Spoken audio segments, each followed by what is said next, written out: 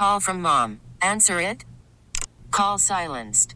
Instacart knows nothing gets between you and the game. That's why they make ordering from your couch easy. Stock up today and get all your groceries for the week delivered in as fast as 30 minutes without missing a minute of the game. You have 47 new voicemails. Download the app to get free delivery on your first 3 orders while supplies last. Minimum $10 per order. Additional terms apply. New hope for people with food allergies. A new study finds that the asthma medication Xolair might substantially reduce severe allergic reactions in people who have multiple food allergies.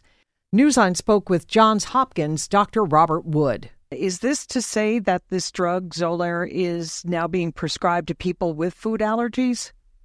Just on February 16th, the FDA gave it the stamp of approval for a new indication. As you mentioned on the introduction, it's been around for a while to treat asthma.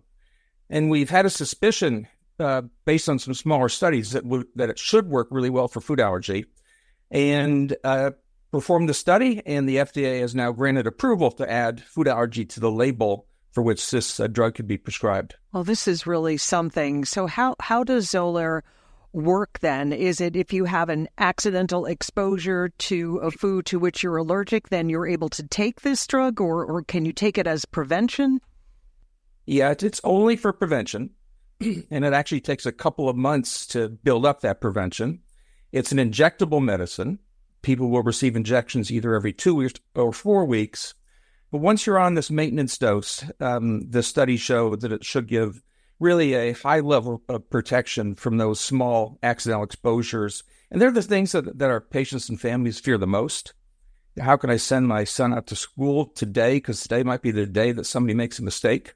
So we think just for that prevention and that peace of mind that it's going to be a really valuable treatment for a lot of families. Oh, as my kids were growing up, I knew so many families, and it would come over your house, and you would just be terrified that there would be any trace of Right. that food substance that the child might be allergic to, and yet this doesn't mean that parents wouldn't have to send their kid off with an EpiPen, right? I mean, you still have to be super cautious.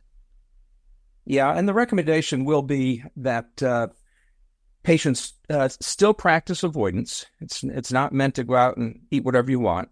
And then secondly, to have that self-injectable epinephrine, just in case there's an amount of food that might overwhelm the protection that the medicine is providing. Right. Now, how else does Xolair work? Is it safe? Is it expensive? And you mentioned a couple of months, but how long do you have to have it in your system for it to work? Right. So safe and expensive, yes to both. It has a really long track record of safety. It does have a warning on it that there's a rare patient that will have an allergic reaction to the injection. So we need to be cognizant of that. Expensive, it is, and it's sort of being sorted out now that it's approved in terms of what the actual patient costs will be as the negotiations happen between the payers, the insurance companies, and the manufacturers. And how long you're on it is really going to be a very individual decision.